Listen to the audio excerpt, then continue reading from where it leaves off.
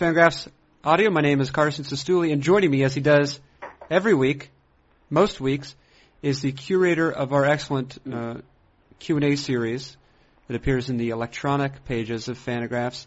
He also gives us once a week. He delivers us some audio, generally a conversation with some manner of baseballing luminary, whether it be player or coach, or in this case, a variation on the former of those, prospect. His name is David Laurel, and he's joining me from his home somewhere in the United States. Somewhere in Cambridge, Massachusetts, Carson, and I did indeed talk to a luminary for this week's podcast. A luminary? What manner of luminary, David Laurel? A prospect luminary, Kolten Wong, one of the top prospects in the St. Louis Cardinals organization. For listeners who aren't familiar with Wong, he is a 21-year-old second baseman. He was the 22nd overall pick in the 2011 draft, and he is making a beeline to the big leagues. He broke in last year in the Midwest League, which was a pretty aggressive beginning for a professional career, and he hit well over 300. This year he spent the whole season in Double-A. With the Springfield Cardinals, who are actually in the finals of the Texas League playoffs right now. And Kolten this is a great follow-up, Carson, to this morning's Delino DeShields Q&A, because not only are they first-round draft picks who play second base, they're both short. Kolten, I believe, is about 5'9". Yeah, it's listed at 5'9", and I think that, as listeners will note, he actually refers to himself as 5'8". Well, see, there you go. Yeah. He and Delino DeShields may well only be 5'7". I haven't met Delino in person, but I always give myself an extra inch in conversation with people who can't see me. So. Right. Yeah. Naturally. Now, Laurel, I'm curious. When you're doing an interview with a prospect, versus you've done a number with major league players and coaches. I'm wondering if there's a bit of a different focus for you in that regard, or if it's roughly the same strategy that you generally employ.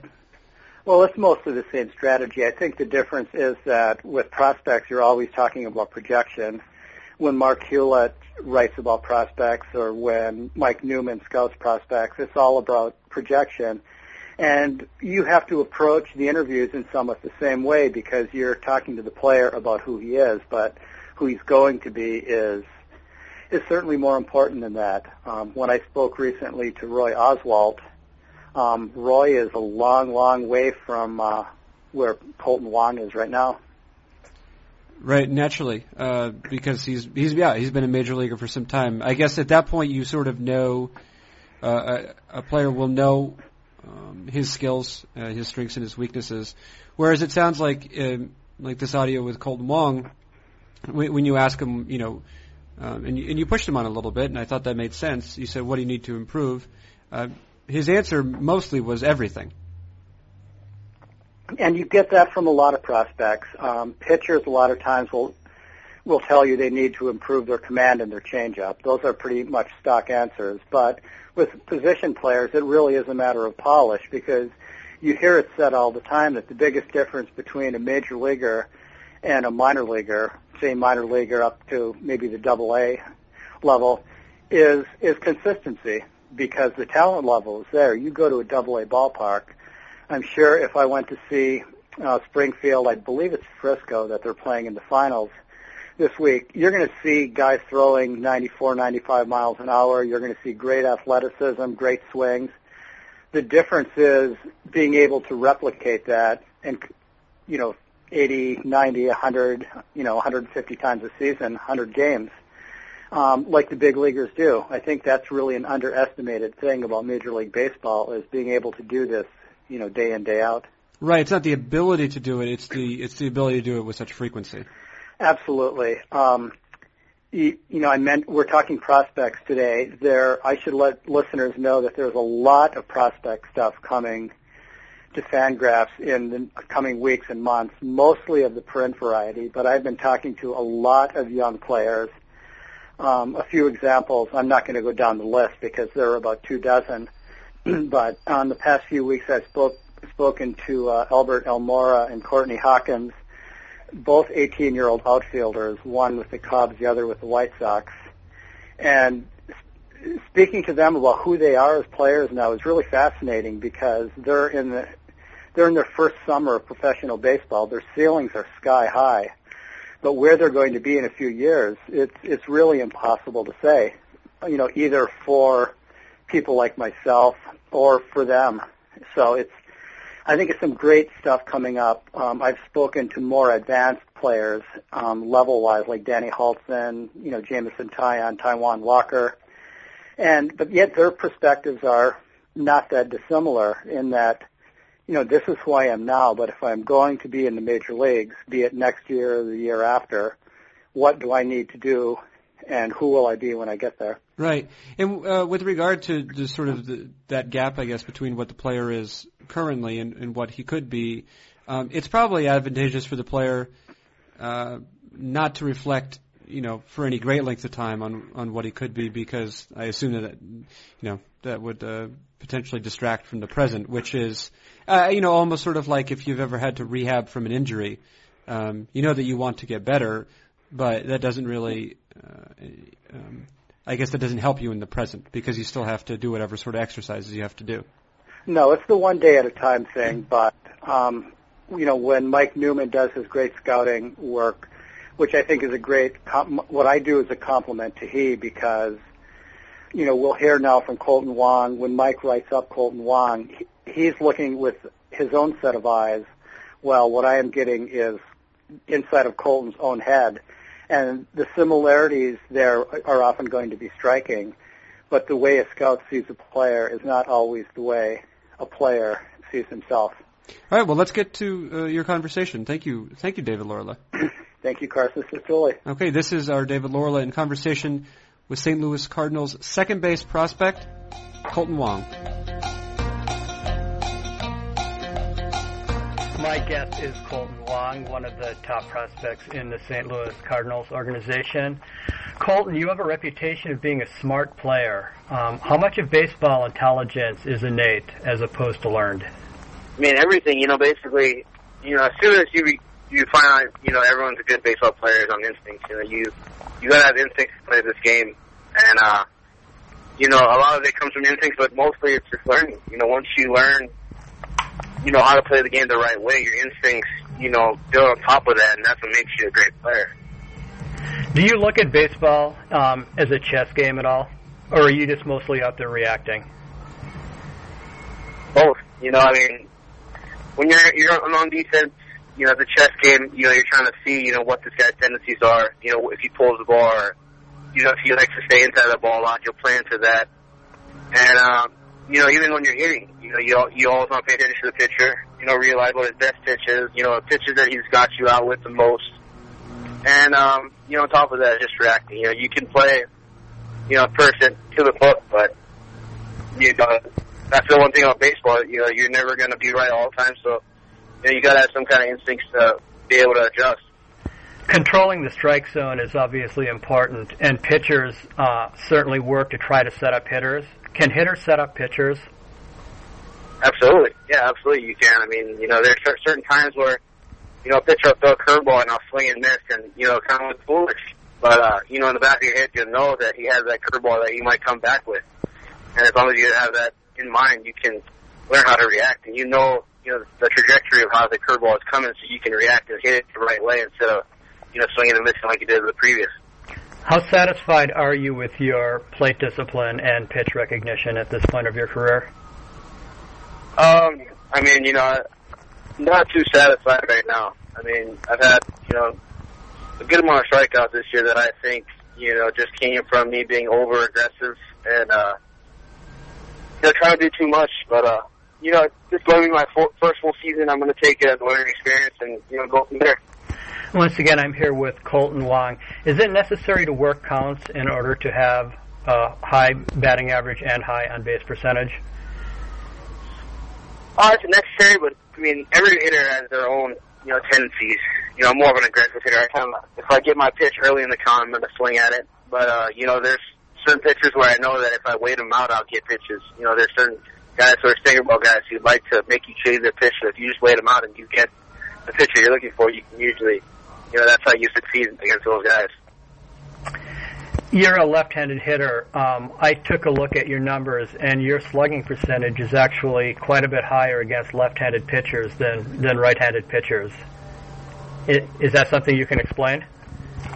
Not really. I mean, I just kind of bought into the system of learning how to stay in against lefties and just trying to battle. I mean, that was the one thing that I took this offseason to try and learn is just try and become better at hitting against lefties. And I feel like I have hit lefties a lot better this year, and I'm kind of happy about that. And going back to the fact, Colton, that you're a second baseman, what is your positional history? I assume you played other positions prior to second base?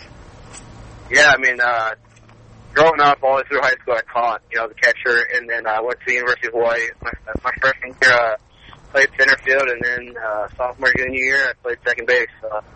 It's been a late transition for me. And how would you rate your defense at second base right now? Right now, I mean, I see myself, doing pretty well. I mean, I've learned, a lot these past 2 seasons here playing with the Cardinals. I mean, I've had Jose Oquendo just, bear into me and get into me and just show me how to be a second baseman. And, just from, playing here every day, you kind of pick up things on how to become a second baseman. So I think I'm not, great, but, I'm doing the job right now.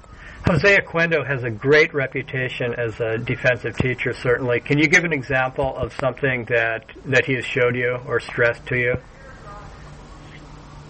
Basically, when I got drafted, I went to St. Louis to, sign my contract and take batting practice. And, I went to ground balls with him. And as soon as I started taking ground balls with him, he's like, oh, we need to change this, we need to change that, we need to change this. And, instantly, as soon as I changed them, I felt a lot more comfortable. I just from, when you're playing college, a lot of college coaches teach you to go get the ball. Well, when you're in the pro ball, they teach you how to funnel and, how to receive the ball just in case you get a bad hop or something. And, I didn't realize that, funneling the right way makes you a lot more comfortable at fielding. So, that's one thing that I can take. Okay, a few more questions for Kolten Wong. Shortstops are typically the captains of the infield, so to speak. Do you look at yourself as having a leadership role? I just look at myself as someone playing the game. The shortstops, they're the ones who, tell us what to do. They talk to the pitchers, when they're in trouble, they sit up. But, each person at this level, you have an idea of what you're supposed to do. And, so I feel like the shortstops, they have that, top spot, but everyone else is pretty much other than that because we all, know what to do. How vital is your relationship with the shortstop as far as knowing exactly what's going on the field? Oh, it's huge. I mean, you want to know, your shortstop's range. You want to know the tendencies of how he likes to turn those, but you don't know where he wants the ball. I mean, there's a lot of things that you need to learn before you can become, really good up the middle with your shortstop. And, that's one thing that me having my shortstop in college, Greg Garcia, on the team, has been, really great for us. It's just we know each other because we played 2 years with each other. Yeah, positioning is obviously important. What are your thoughts on defensive shifts that Joe Madden and the Rays will quite often employ? Yeah, I think it's big. Every batter that comes up, I shift, to where their tendencies are. They have some kind of right-hander batter that likes to pull the ball, but instead of going opposite field, they go up the middle. So I'll just play with the middle and I'll allow our shortstop to move more to the hole so we can cover more of that side. So, it just, it all depends on the hitter. There's certain hitters that can go line to line and, basically you just got to play them straight up, and there's other guys who you can play, to where they mostly go. So, yeah. Yeah, once again, thinking strategically, but over on the offensive side of the ball, are you a fan of small ball, bunting, the hit and run, or are you more a believer in getting people on base and letting guys hit? Both.